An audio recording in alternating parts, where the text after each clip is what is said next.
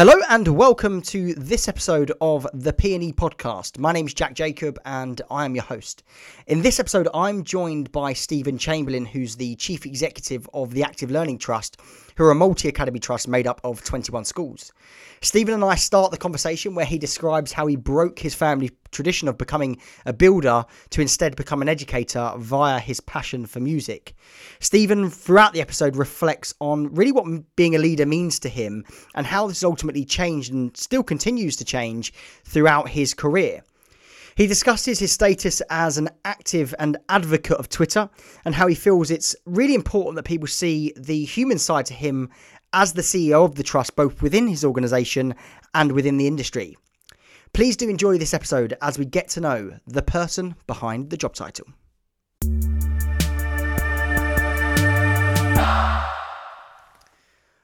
Hi everyone, before we get into this conversation with Stephen, just want to give a shout out to the episode sponsor, Guide Teacher Development. Guide Teacher Development provides accredited training courses, CPD and other best practice expertise to hundreds of schools across the UK. What's different about Guide Teacher Training, and rather timely given the current global situation, is that 100% of the training they deliver is delivered online and has been since 2017. Their revolutionary online platform, designed by an Ofsted outstanding former head teacher, can help every single member of a school staff to develop their career. All training content is available in one place at any time and accessible anywhere on any device. Guide Teacher Development provides fully accredited, expert training that is effective, engaging and evidenced. It dramatically reduces the cost of face-to-face training programs whilst being easier for staff to complete in their own time, yet still trackable by school senior leadership teams. To find out more, please visit www.guideteachertraining.com. So Stephen, you're very active on social media, particularly Twitter, as well as LinkedIn. Did you know that you've tweeted 29,000 times? I don't really keep a tally on it, but yeah, I'm not surprised. I try and get on there a little bit of personal stuff, a little bit, a lot of work stuff, a lot of what's going on in the schools. And I had to debate about do you do the personal stuff or not, but actually sometimes I think it's nice just for people to see the human side of the CEO as well. So I keep it all family, that kind of stuff. Yeah. I think it's just sometimes nice to get to know the person who's actually the CEO as an individual and as a family man, not just as the professional. Definitely. So why is it important to you that? I think because actually sometimes a CEO, particularly if you're a large trust, can be quite a distant person. Yeah. And we've got over 1,000 employees. When I go into schools, I don't get to meet everybody. But I think it's really important to kind of have some way of communicating with them. So actually there's quite a lot of people who are in my organisation that follow me on Twitter who kind of know me. So at the moment there's a number of staff I've never met, but during lockdown periods we've kind of been communicating, sharing things over Twitter in a way that we wouldn't get to do normally. So actually social media for me is quite a good way of actually just kind of staying in touch with staff that I wouldn't normally get to be in touch with, and just have a different kind of relationship with them as well as their own sort of professional relationship. Yeah, it makes sense. I think it's quite forward thinking, and actually, you're able to then address a message quickly en masse, which is also, one of the major things. But I think you're definitely right about getting your personality out there. And so you're not just this robotic name above a door type thing, and people know who you are. So yeah. So talk to me about, so let's go back to the start. So where did you grow up? What was your childhood like? All right, okay. So this depending on your football allegiances, this either goes really well or really badly. Okay. So I grew up in Tottenham. Well, I'm a Tottenham fan, so there we go. We're going to get out on like a house on fire. Yeah, perfect. I usually get that kind of sit for the silence. The reaction is coming next. So I grew up. I went to the local primary school. My dad is a builder. In fact, I'm about the only member of my family who's not a builder. So my dad, his brothers are all in the building trade. My grandfather was a builder. Mum worked in kind of local offices and stuff. And I went to an inner London comprehensive school. And we had a small end of terrace house. And what got me into education really was music. So when I was at primary school, the local authority asked us to try out on instruments. I started out about 9 or 10 on the cello. Yep. Got quite good at it. So by the time I got to secondary school, I was ready to go to a conservatoire on Saturday mornings, and I started mixing with different groups of people. So, from Tottenham to kind of Muswell Hill, Highgate, playing in different orchestras. And music was a real kind of, I guess nowadays we'd call it kind of social enabler, social mobility. Yeah. That gave me that wider perspective. And actually, it's the thing that got me to school, because when you kind of live just outside Broadwater Farm, you go over, my grandparents lived on Broadwater Farm, so I spent a lot of time ducking and diving, being quite streetwise, which when you've got a cello on your back is not always easy. You are a bit of a target.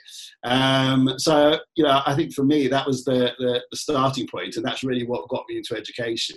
Yeah. And actually, because my own school experience was, shall we say, interestingly tough, I've always looked for schools where I feel that actually I can go in and make a difference. Yeah. And make sure that schools are not running quite the way they were when I went to school in the 1970s and 80s. Yeah, makes sense. So was you academic when you was growing up then? Kind of. I was kind of, I don't want to stereotype. I was probably a very typical boy, and I was quite capable, but quite lazy. Yeah.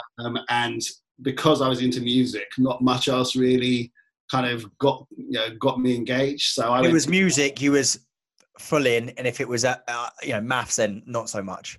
Yeah, and then you know what did it was actually a music teacher. When I decided fairly early on what I wanted to do was actually teaching in a classroom. And that started when I was probably about what we used to call fourth and fifth year 10 and 11. Yeah, where I'd started doing. My music teacher asked me to go and help with some of the younger classes. And I kind of really liked doing that. It was really, I found it really interesting. So I said I wanted to be a music teacher. He went, right, well, then you stop messing about and start doing some maths and English, because if you want to be a teacher, you're going to have to pass. Yeah. And that was the first time I went, all right, maybe I need to do something else. Sure. So you must have been playing at quite a high level of music at that age to then be teaching it. Yeah, I was doing quite good, but at that particular point in Haringey paid for your lessons. Haringey paid for your instruments. The Haringey had fantastic orchestras, and so actually there was a lot of people like me who'd come up through early on in primary school, and we were taken away during Keep Us Out of Mischief, taken to the Hudi menuing school in the summer holidays, or at half terms we were playing in national chamber music competitions. So you got a completely different side from kind of ducking and diving around the kind of shall we say the kind of lively atmosphere of Tottenham in the 70s and 80s. Yeah. Going and playing in major concert halls in London. So it was that, but it became the kind of the thing I did. And then I realized I had to do other things like maths and English and sciences and all the other stuff. So that was the time I eventually put some effort in, but probably like right at the last minute, to get enough O levels as they were in my day to be able to move on. Makes sense. So do you think that was quite rare? Because I didn't have a clue what I wanted to do when I grew up. I probably didn't even know what necessarily, obviously I knew what an event was, but I didn't know the ins and outs, or certainly that there was a business to business conferences and exhibitions and so on and so forth. So you wanted to be a teacher and work in the educational system from a young age? Yeah, I kind of worked out what I didn't want to do. So from a very young age, myself and my cousins, my dad would take us on the building site. So I'd finish doing stuff on a Saturday musically and then have to go and knock up muck. Didn't like getting your hands dirty, no?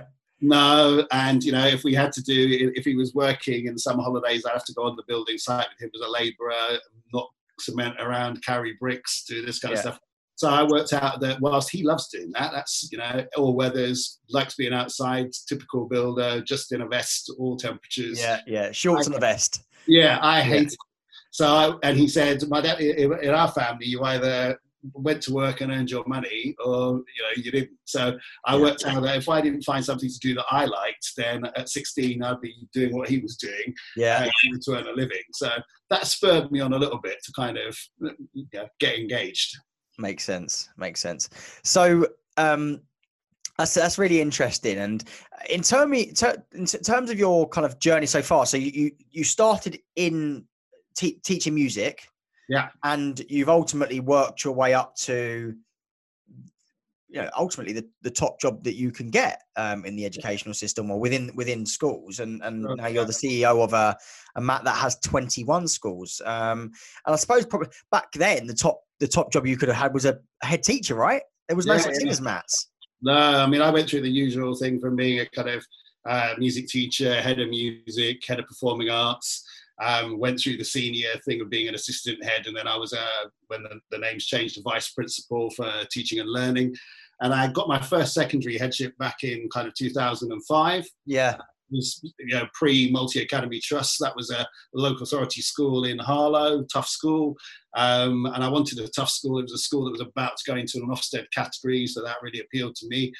And, that was 4.5, 5 years of kind of quite hard work, getting the school out. And then this was around kind of 2008-9 when the academies movement started. And I started as the first, in those days, rare title, an executive head of job of bringing two schools, challenging schools together in Clacton.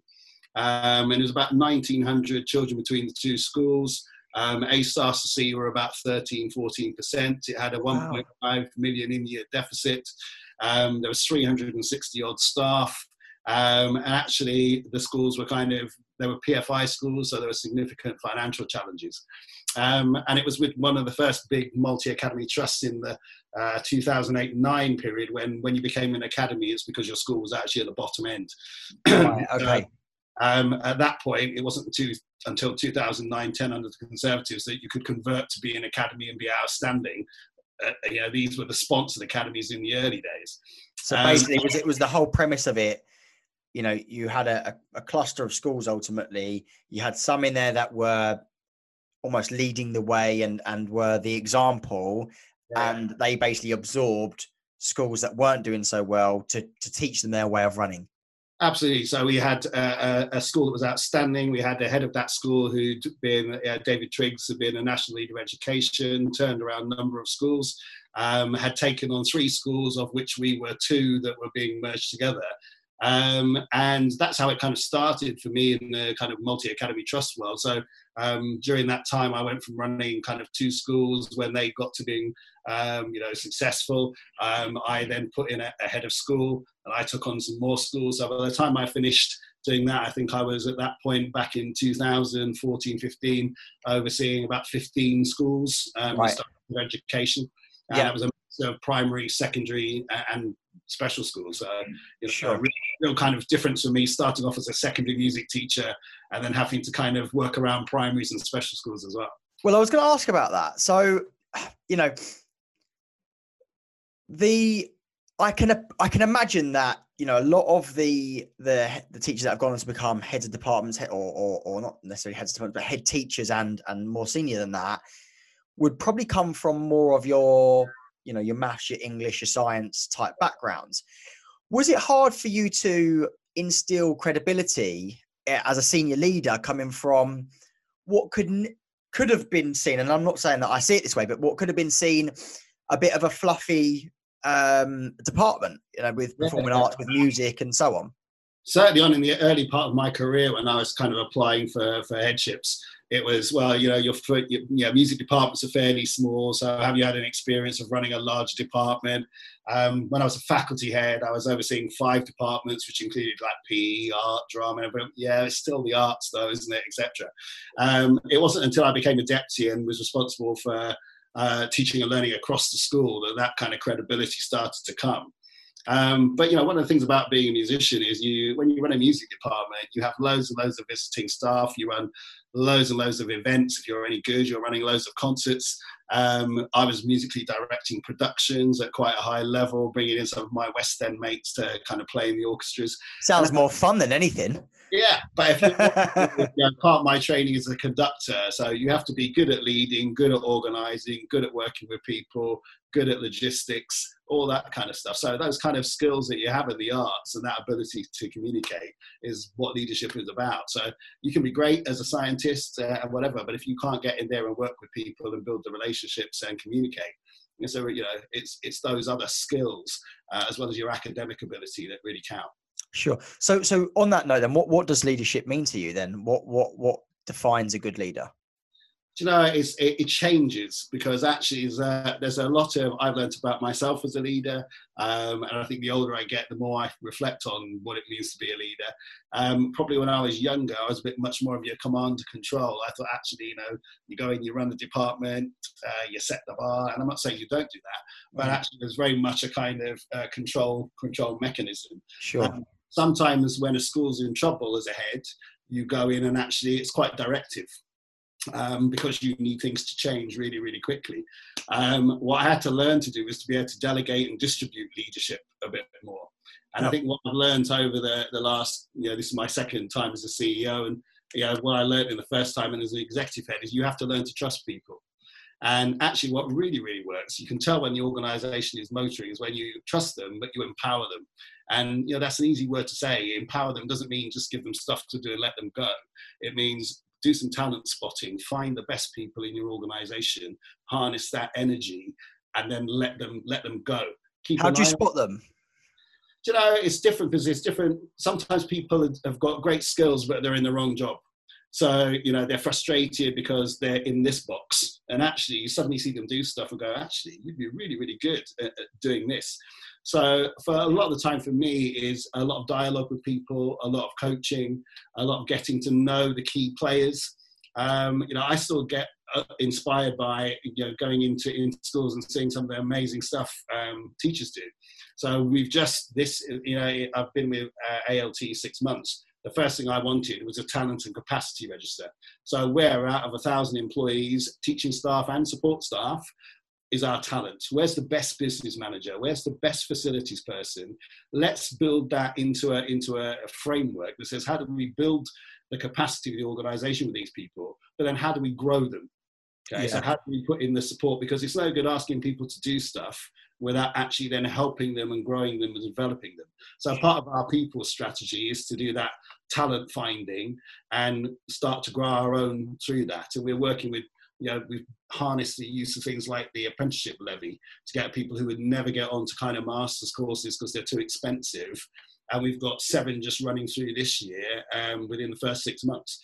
And that includes some of our business managers who are doing kind of management apprenticeship, that kind of stuff. It's not costing the trust anymore because it's part of our levy. But using those, just being creative with the resources and then giving people the opportunity is what leadership is all about, because you can't run an organization by kind of doing it all from the top. And actually, for me, what I think I've worked out is that certainly as a Mac CEO, it's about that servant leadership model. That you're at the bottom here, not this way now. And actually, it's your job to kind of support people by growing the organization that way. So our job is to serve as well as to lead. Almost like the root of a tree. Yeah, absolutely. We're the foundations that help their tree flourish. Yeah. If you don't get those foundations right, and you don't nourish those foundations, then actually the rest of it withers. So it's really important for me that we, whichever metaphor you use, whether it's trees or whatever it is, that we are serving the people that actually make the organisation work, have a value, and enable it to grow and flourish. Sure. No, that's a really nice way of putting it. And have you had any leaders then that have really stuck in your mind and perhaps their style, perhaps the way that their people management skills or whatever it might be? Have you had that person in your career that stuck with you? Yeah, I've had, when I was in my first leadership role and very much in my second leadership role, I had heads who were probably the best description, comfortable in their own skins. So they were good leaders. They knew they were good leaders, and a bit like me, they would picked me out and went, actually, I think this chap could do something. So let's give him some opportunities.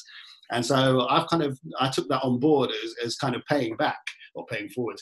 The kind of the opportunities I was given is something that I should be doing for other people in the profession. And I've also, I worked out that people say, well, how have you turned? When we've turned the school around. How have you managed to do that? What did you do? So I didn't do anything. I'm just surrounded by really, really good people. And if I've got any talent, it's finding good people who do really good things, harnessing their energy, and then let them make it happen.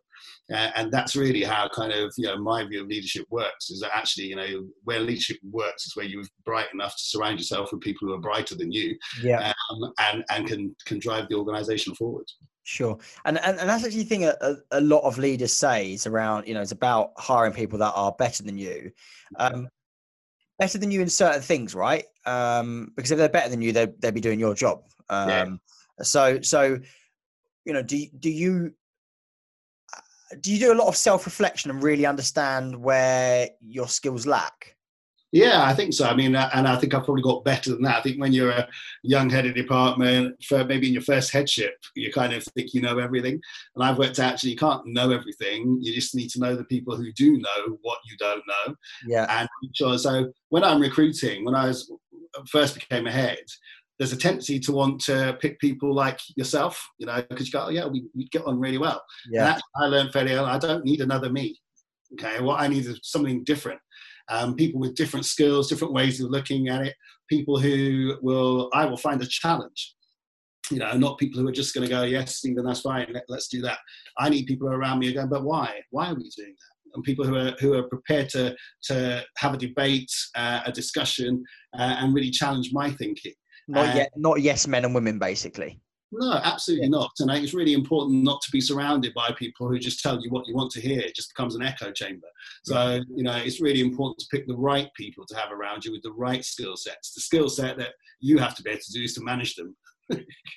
Yeah. Do you think there's a difference between management and leadership? Yeah, totally. And, I can give you this kind of, the textbook answers, managers manage things and leaders manage people. I think we ask this at every headship interview, what's the difference between leadership and management, etc. Right.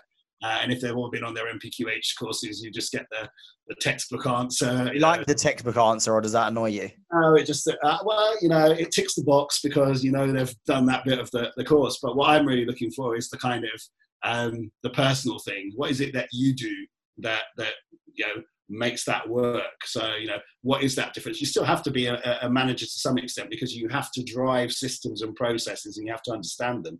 So it's no good me going in and arguing with the secondary head about their curriculum unless I understand how to construct a curriculum, a timetable and all that kind of stuff.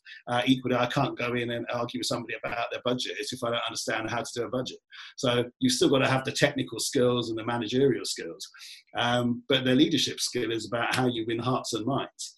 And actually, you can teach people the curriculum stuff and the budget stuff. What you can't always teach them is how to win hearts and minds. And I think that's the difference for me. Is, how do you conduct yourself? What values do you display in how you work? That means people want to go with you.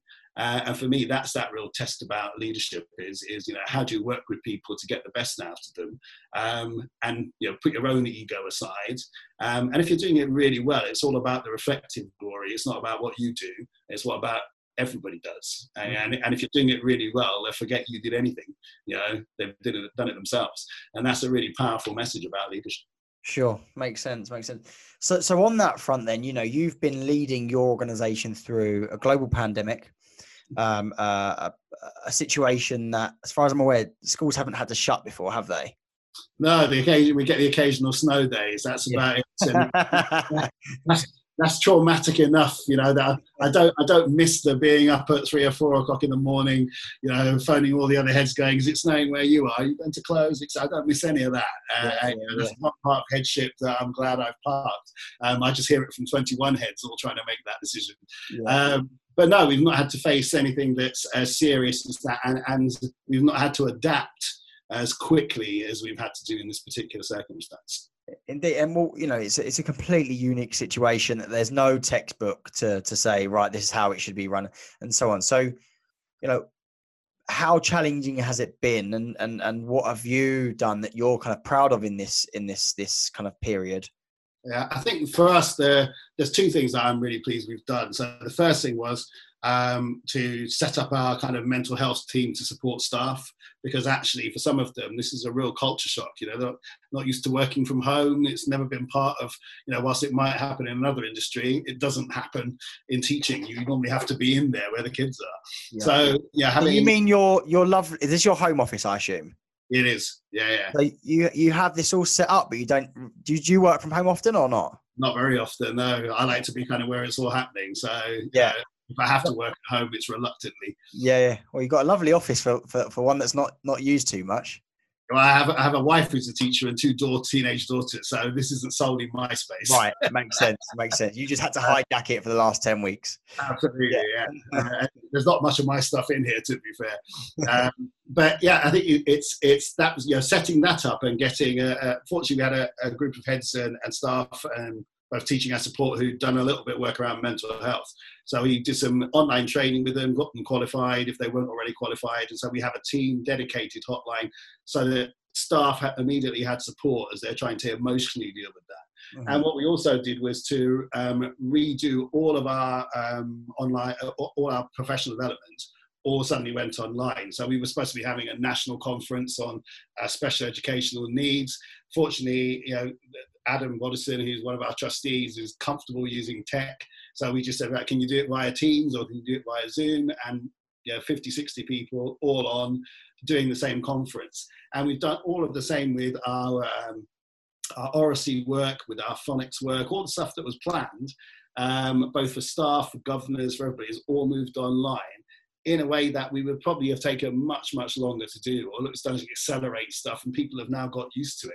And the fact that we're recording sessions, we're using them as part of our virtual learning, is a whole new ball game. And we're starting to talk to organisations like Guide to actually make sure that we can now harness all this material we've gathered, so it doesn't disappear after this is over, and actually use it in a constructive way as part of a virtual school and virtual institute for teaching and learning. So that actually a good thing to come out of that is new ways of working. So we're pleased we did that. What we also did is make sure that we had, for the sake of the children and the staff, central questionnaires running. So, I reflect as a parent, if a school says to me, are you going to send your child back? I want to know what I'm going to be sending my child back to. So in this, it's not go back to school as it was. It's go back to a new school, a new way of working. So we spent a lot of time working with the heads on what will it look like for children when they come back from the 1st of June onwards. And what we did was say, right, put that on into something and then send this questionnaire out. And because it went out across the trust, we immediately got, every time a parent completed it, we had new data. And we put in some questions about how parents were feeling about that. So, do you want your child to come back but you're worried? Or do you want your child to come back and you think, actually, no, I think it's safe? Or I want my child to come back, but not yet. So we've been able to harness kind of central data to make some really strategic decisions about what schools need support, what kind of support, simple stuff like, how many of you got access to some kind of ICT at home?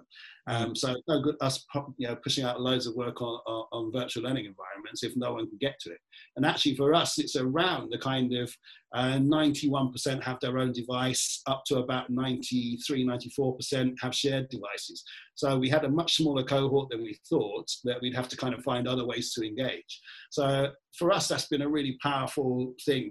Clever, really clever. Yeah, the central team are able to take some of that.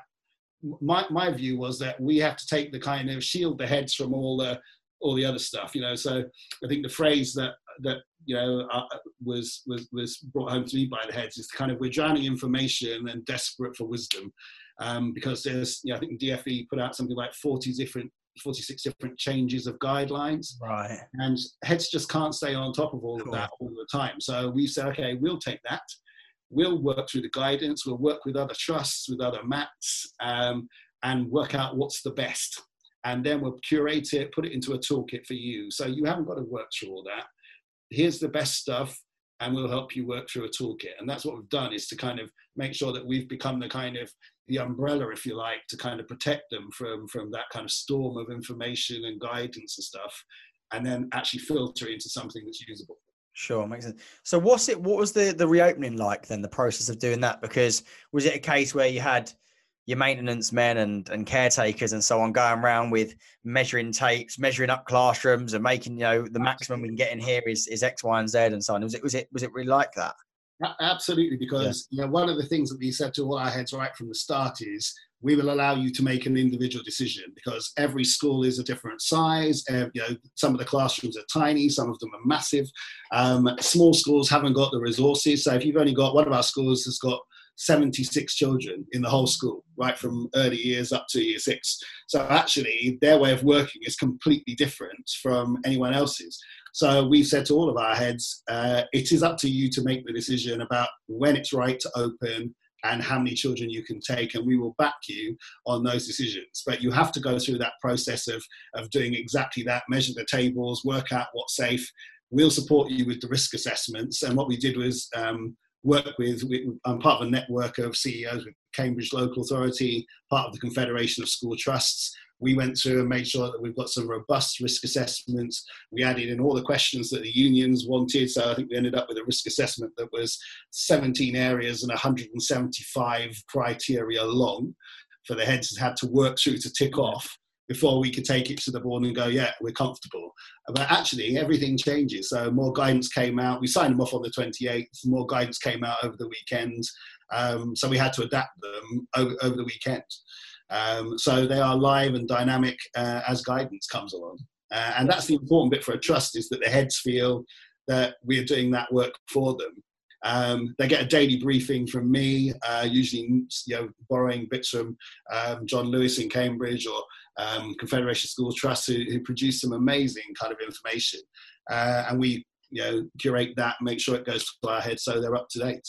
Yeah, makes sense. So it's about that support element, right? And you basically enabling the head teachers to do their job of kind of running the school on a kind of, not business as usual, because it's not business as usual basis, but as best to that. Yeah, I think it's really important that if you're in a multi-academy trust, if the trust isn't doing that, then why would you be in a trust? That's what you're there for, is to make sure your schools are enabled. And if a trust isn't doing all that work to help you do that, then it's probably not the right kind of trust. Yeah.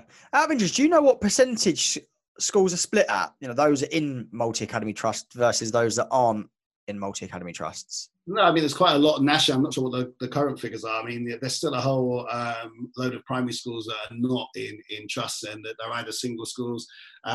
We're kind of in the mid-band of multi-academy trusts. We're not in the kind of 30-plus area. We're in that kind of mid area. Yeah. But you've got an increasing number of very small multi-academy trusts in that kind of 3 to 5, less so in the 5 to 12 kind of category. Yeah. But the biggest numbers are still primary schools, and actually there's quite a lot that are quite isolated primary schools that are kind of single form entry out in the country, is less in the towns. Yeah. Who find it really difficult when these kind of things happen to get that kind of support, unless their local authority is brilliant. Yeah, sure, makes sense.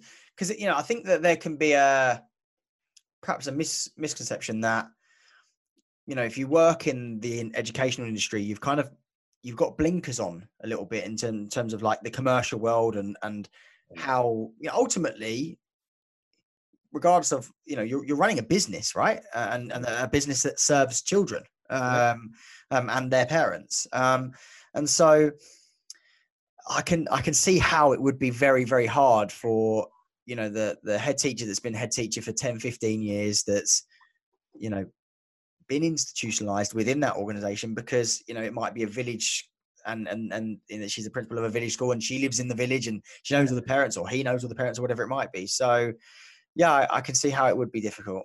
Yeah, and it's always been the same in the sector, and I think we've moved.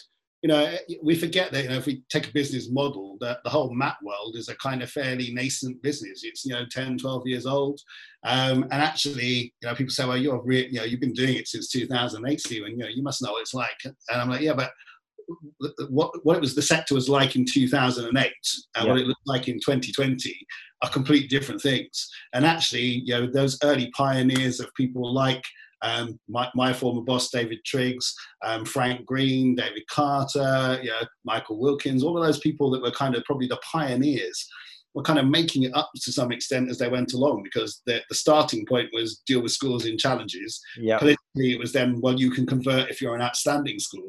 So the whole kind of premise of the academy sector and that kind of notion of privatization has gone, and people still, we sponsor academies, and that's a word I find really hard, because actually there's no money. People sometimes think being in a trust is that you're some kind of cash cow, and so what money are you going to give us? We're not going to give you anything. Okay, but there's no extra money. So I can see why people are suspicious of that. And I think in the early days when, I was there when it was the MAT beauty parades, where, I'd be sent out to a school that was thinking about joining a MAT. I'd go in, do half an hour, the next MAT would come in after me, and eventually somebody would pick. And I think we've matured in that way. And actually, we're like all trusts, we would happily grow, but grow in the right places, grow with the right schools, go with schools that actually buy into the ethos of the trust, not because actually, we just want to get bigger. Yeah. Yeah, makes sense. So on that growth perspective, you know, your previous role was you was the CEO of CMAT. So was it Challengers Matt? Is that Challenger Multi Academy yeah. Trust. So you know they had 8 schools. Yes, there were 8 originally, and then we amalgamated 2, so we had 7. Okay, fine. So 7. And you've gone to a Active Learning Trust now that has 21 schools. So you kind of tripled your amount of schools. Did you triple your staff, triple your pupils in that as well? Yeah, so Challenger actually was quite, although there were 7 schools, they were quite small schools. So actually the total number of children there was around 3,000 sort of children. Yeah. Obviously, with a much larger map with different sizes. Our smallest school is 70 something. Our largest school is 1,400. Yeah. We've got 9,500-ish sort of pupils. Right.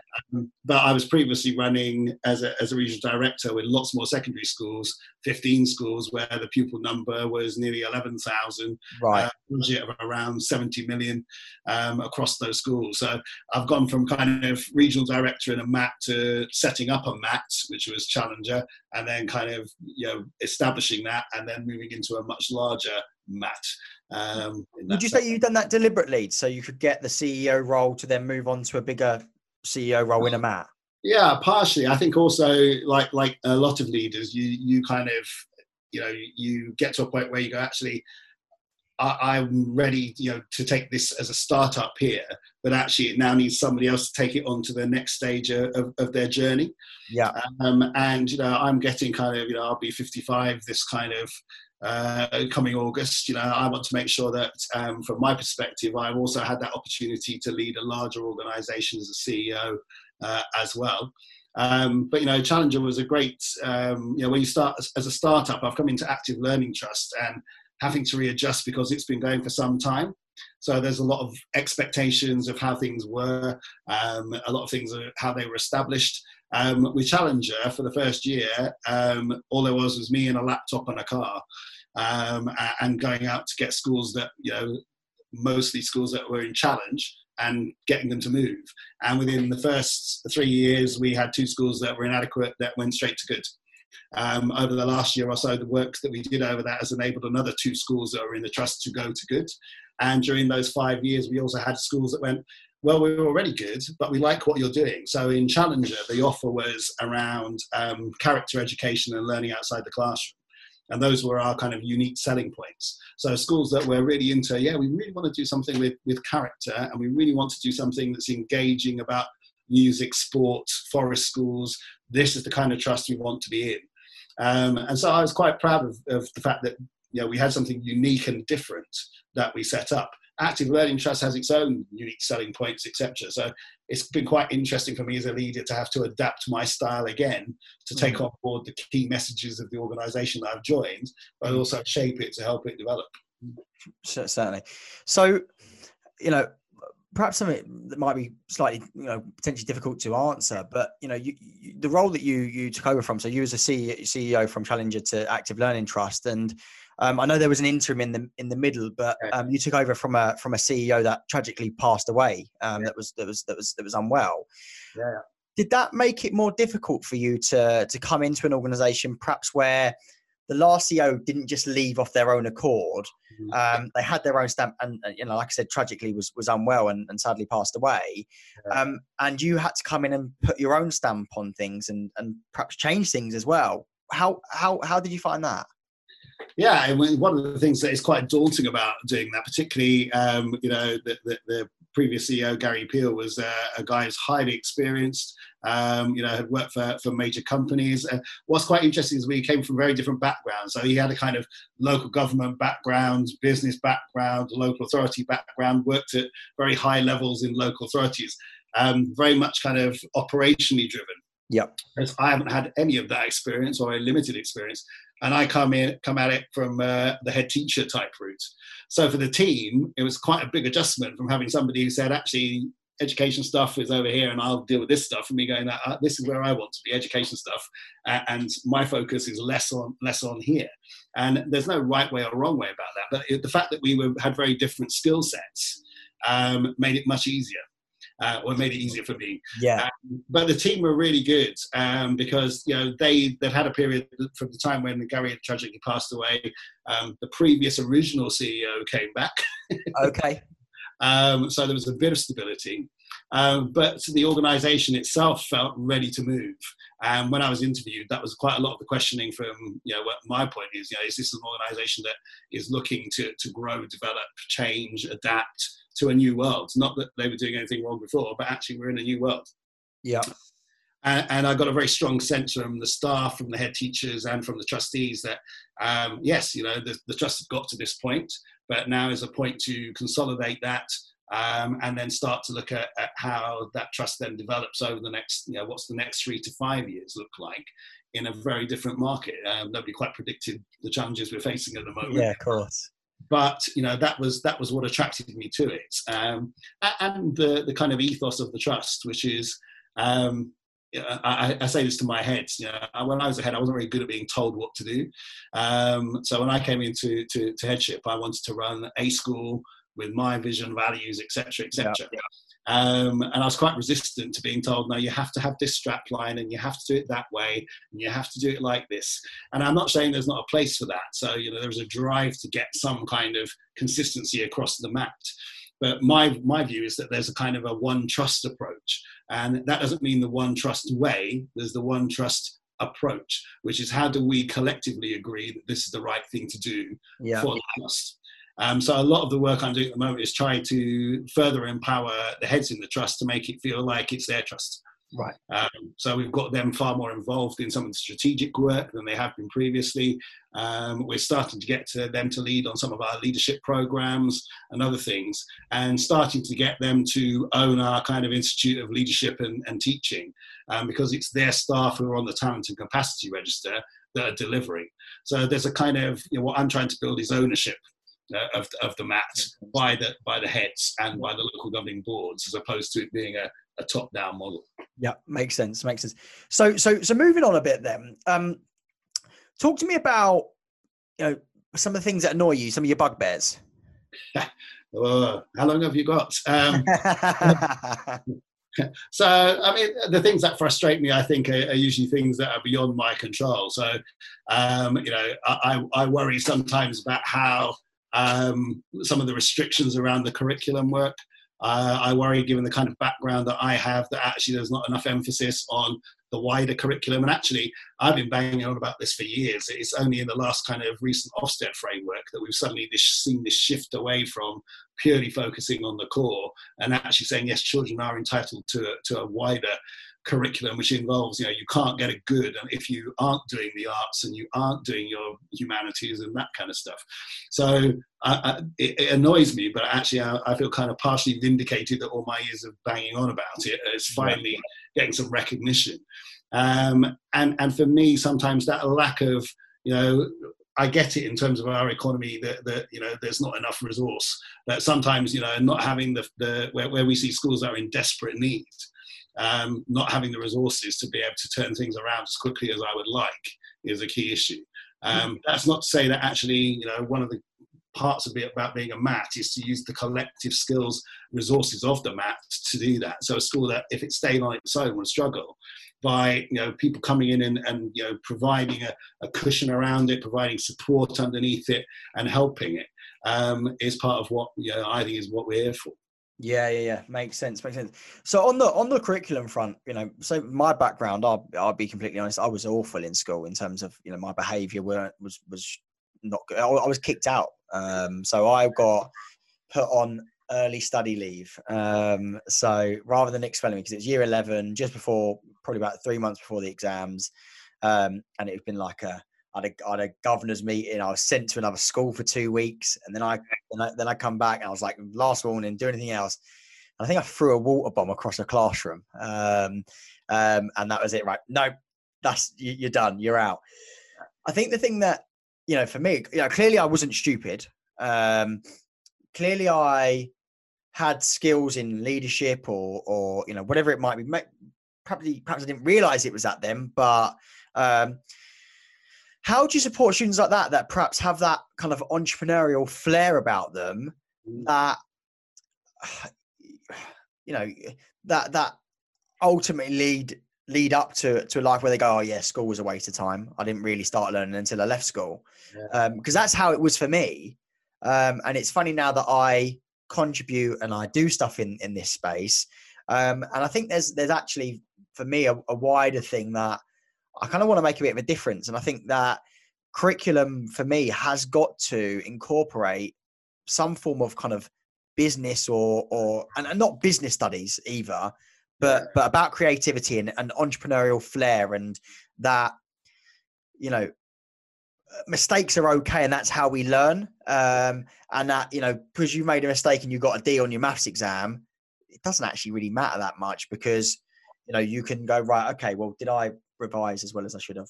Did I set aside? And you can go back on the process, right? And perhaps a 16-year-old kid wouldn't necessarily think like that, but at least when they get into their adult life, they can. So, you know, curriculum and adding stuff to it, particularly around entrepreneurship and so on. What's your thoughts on that? Yeah, I've met millions of children like you, and as you were in your youth. Yeah. You know, when I was ahead in Clapton, boys particularly were an issue, and actually I spent a lot of my time, you know, not giving up on individual children. So even with 1,900 children in the school, I knew in every year group who are the people who were likely to fail if we didn't engage with them. And if it meant me getting in a car with, at that time we had a police officer on site. You know, I had a 1 year 11 boy who was really capable of getting his maths, but his life outside school was interfering. You know, mum wasn't in a good place, dad was in prison, he was living in temporary accommodation. Yeah. At 8:30 in the morning, he doesn't turn up for the exam. We phone home, can't get hold. I get in a car with the police officer, we go and find him and get him in, sober him up, and get him into that maths exam because he can pass. And actually, sometimes children just need, you know, people to have faith that they can do things. And whether it's the head or whoever it is, that relationship between the teacher and the pupil is key. But you've got to have the right curriculum as well. And, you know, one of the things that disturbed me slightly about the EBAC, and I'm not anti-academic in that sense at all, but some of the subjects that children really, really kind of got on with, some of the more vocational subjects went. Or were not there, but not as valued. Yeah, that was a big issue for me about kind of, you know, have we got the right diet for some of these children? And that's not to say that they should not have access to the best literature, the best science, etc. But there needs to be a balance. And for somebody like me, I guess like you, I probably shouldn't confess this on here, but, you know, I was excluded from school for a number of times for poor behaviour. Yeah. And it's because I was disengaged from the curriculum. So for me, it's trying to find, if we can't get it into the curriculum, what are those other things? So, for example, in one of our primary schools in Challenger, we introduced in the primary school financial education. Okay. So children, as part of the work that they do, have to run their own bank. And it's a real bank. Yeah. So we do it with as part of a social enterprise. So we have a proper bank come in once a week, collect the money, all that kind of stuff. Each class has its own bank account. They have to create their own projects, and they have to cost them all out. They have to make a product. They have to sell it to their parents, and they have to do that. And they're able to, if they say, look, we need to take out a loan because we think we can do this, but we're going to return X amount, put interest on it. Then actually, you know, some of the classes were rolling around £600-700 each in profits, or their parents' money and grandparents' money, where they fleeced them to buy stuff. Yeah. But you know, that kind of thing has spurred a lot of children when they went into secondary school to be able to do that. Yeah. And some of the models I was working with in the early days of studio schools were fantastic for doing that. So we had children who were at risk of being excluded from school for poor behaviour, who were going out, going to wholesalers at this time, picking up vegetables that were about to be trashed, putting them into vegetable boxes, and then selling them to the local community and delivering them. So for the elder people in Clapton who couldn't get out, they could have a veg box delivered to their house by our kids in the minibus. And they made a profit on that. They were using the surplus stuff to make smoothies for Essex Uni students on a Saturday morning. And you know, even at Christmas, they'd worked out that people were starting eating food off tiles. and they had the tech back at the school to be able to engrave the tiles. So they went out on Saturdays to farmers markets and said, would you like an engraved tile for Christmas with Happy Christmas and your family name? The tiles cost peanuts. It cost them nothing to do it, but they were making sort of £5-10 per slate. Yeah. That's entrepreneurial skills. Yeah, this is Sean Harford, roll it out nationally. Get it on the curriculum. This is really bizarre. So we had one child there that, as part of the enterprise skills, he'd been a child at risk of exclusion. He had a hearing impairment, and he was at risk of being thrown out of school because he wouldn't wear his hearing aid. Right. Okay. He was getting bullied. Came to our school. We got him. They had to have 1 day a week work experience, and he went to a butcher's for his work experience. After they said to him, "You've got to put your hearing aid in because customers can't hear you." And in the end, after building his confidence, his enterprise project, he was buying meat wholesale, Saturday going to a farmer's market and running a hot dog beef store. Then got an apprenticeship when he left. And actually, bizarrely, I went to the butcher's a week or so ago. He went, "Hello, Mr. Chamberlain. This is 6 years on." He said, "I'm now starting to run my own business, etc." Now, that's the kind of thing, all for academia as well. But, you've also got to take care of those children who, if it's not going to happen in their lessons, you've got to find other ways of giving them opportunities to succeed. Yeah, makes sense. I love that. And I think that there's, such a high percentage of students that fall in that bracket. And I think because the job market is slightly buoyant now, may won't be after the pandemic, but as employment opportunities increase, I'm a big fan of the apprenticeship route. I think that's a really important route. And we need to do more in schools to actually engage with that. So we're working with a company in Cambridge who are a Queen's Award for Industry. They make all sorts of kit for scanners for hospitals and that kind of stuff. But they want to do some advanced engineering and manufacturing. And they're saying, actually, we do some apprenticeships. We want to expand. Can we work with you on that? Can we set up an apprenticeship centre? I'm like, yeah, we'll work with you on that. Because in that part of Cambridgeshire in the Fens, there's not that many opportunities for them to do high-level engineering. So this isn't just kind of, mechanical engineering, car type stuff. This is top-level engineering that could take them globally. So, the more we as an education sector engage with business and actually learn from business, the better we will be in terms of serving our young people. If you come up my roots, I've never, I had to learn how to run a 14, 15 million pound business. Of course. Because I came up an education route. But I've learned that by working with good business managers, good business people who actually have taught me the skills I need to be an effective CEO. Sure. Makes perfect sense. So let's move on again. Let's move to more, you and kind of you as a person and your personal life. So I think it's fair to say you've got a job with pressure. What do you do to unwind and relax? Well, it's back to that kind of music stuff again. So, you definitely didn't mention Tottenham there because that wouldn't be relaxing. No, that's a whole new ball game. For me personally, the music has always been my kind of go-to place to help me de-stress. The fact that I've got 2 daughters, my wife's a musician, head of music in a school. Both my daughters play cello like their dads. They play to quite a high level. And actually, I get a chance to kind of, much as they hate it, get involved in some of the work that they're doing with different ensembles, groups. And that's kind of my way of kind of, I still play in orchestras. I still conduct every now and then. Occasionally pop back into a West End pit to play, just to kind of keep my hand in with some of my contacts. But that gives me that kind of balance in my life between the two. I bet it gives you a bit of a buzz as well.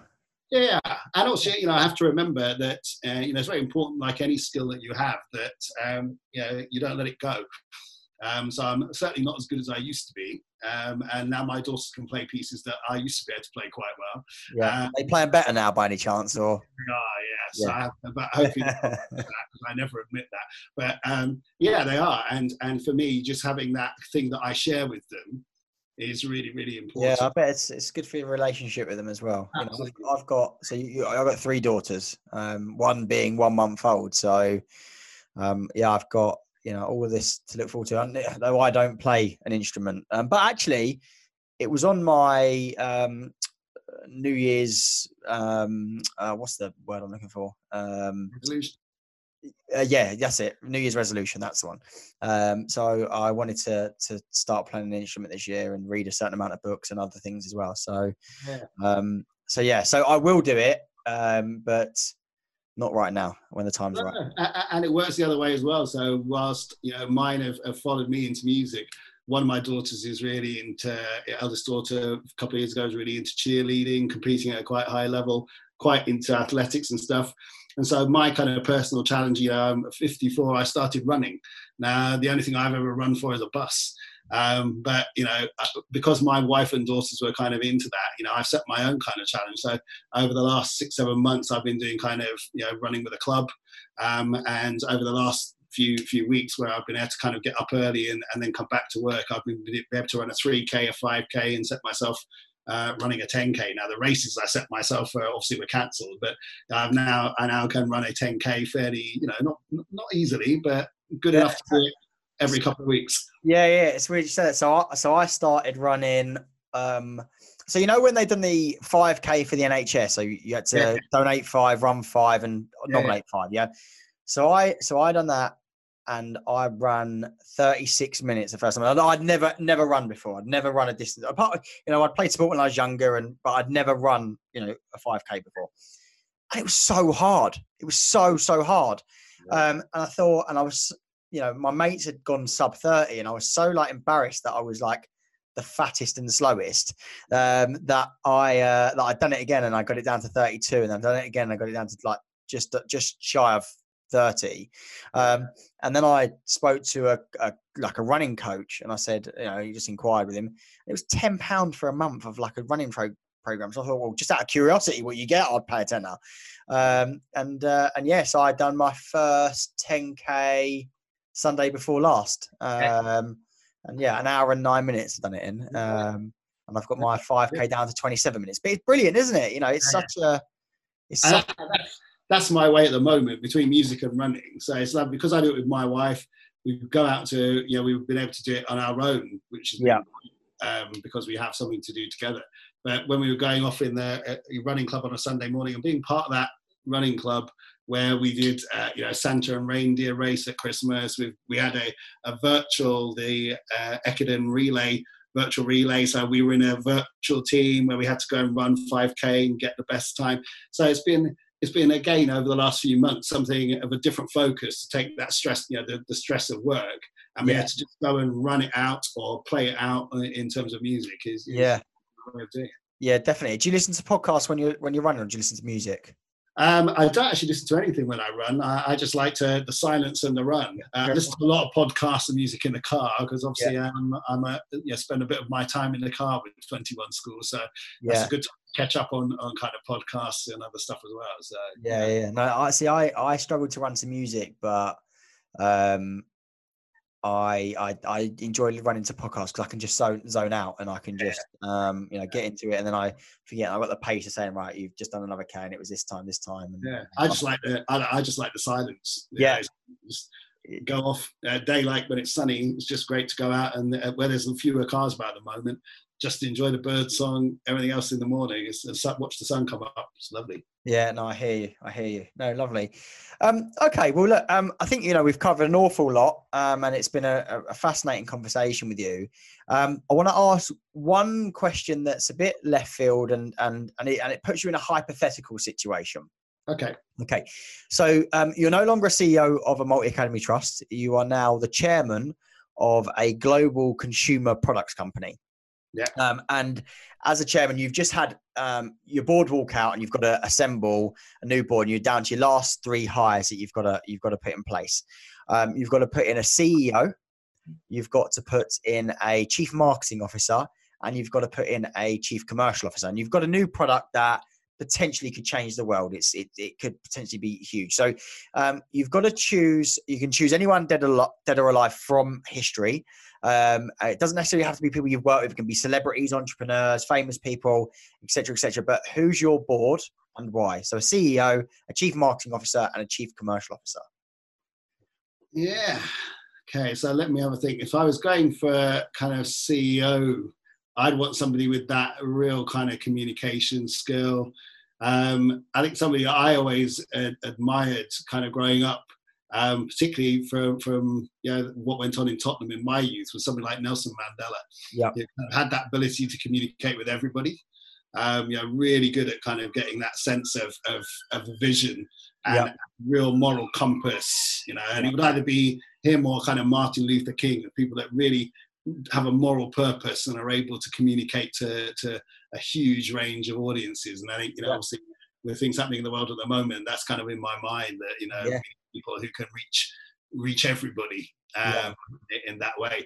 I think if I was going for kind of the financial stuff, I'd be looking for probably your Steve Jobs or your kind of Elon Musk, maybe not with the same temperament, but certainly that ability to be entrepreneurial and to see opportunities and to drag those kind of, if you can put two men in space, and you're that determined, then that's where you kind of need to be. But you've got to have the commercial savvy to be able to do that and manage the finances to get you there. In terms of delivering operationally, there's so many people I've worked with who are really, really good. I think if I was going for it on a business front, I kind of like the approach that I know they're entrepreneurial as well, but like the Dragon's Den type approach. So something like Deborah Meaden. Yeah. Who kind of has, and nothing against the other dragons, but somebody who has that ability to kind of see through things, but also has a real focus on the detail of the operation as well. You wouldn't want to mess with her, would you? No, and she's somebody that you're going to have to work quite hard. If she's operational, then you'll do as you're told. So it's going to have somebody with a bit of an edge, as well as you can't just do operations without having an eye on the finance, and you can't do operations without having a sense of the detail. Yeah, of course. But you've also got to be, sometimes operations can be quite dull, whereas I think actually if you're doing them well, it can be quite creative. Yeah, absolutely. Well, that is some board. So you're going for Nelson Mandela. Was it Steve Jobs or Elon Musk you was going for? At the moment, I like what the whole Steve Jobs stuff, the Apple type stuff, a bit of an Apple fan. So I'd probably go for Steve Jobs on that bit. Elon Musk's in a bit of a kind of different place. But in terms of what I like about it is take something simple, make it work. Yeah. Of course, simplicity is key, I think, in business and in life. So I hear that. And Deborah Meaden, so that would be some incredible board. It would. Imagine putting that. It would be. In fact, I might write to them and ask them if they want to join my board. I think you might struggle with Steve Jobs, to be fair. And Nelson. Yeah, indeed. I'll try and get Deborah Meaden on board. There we go. Well, it's been an absolute pleasure, Stephen, finding out the person behind the job title, and I've really enjoyed the conversation. And likewise, nice to talk to you. Always happy to work with any organisation that's supporting education and prepared, as you said, to make a difference. Really happy to talk to you. Brilliant. Thanks, mate.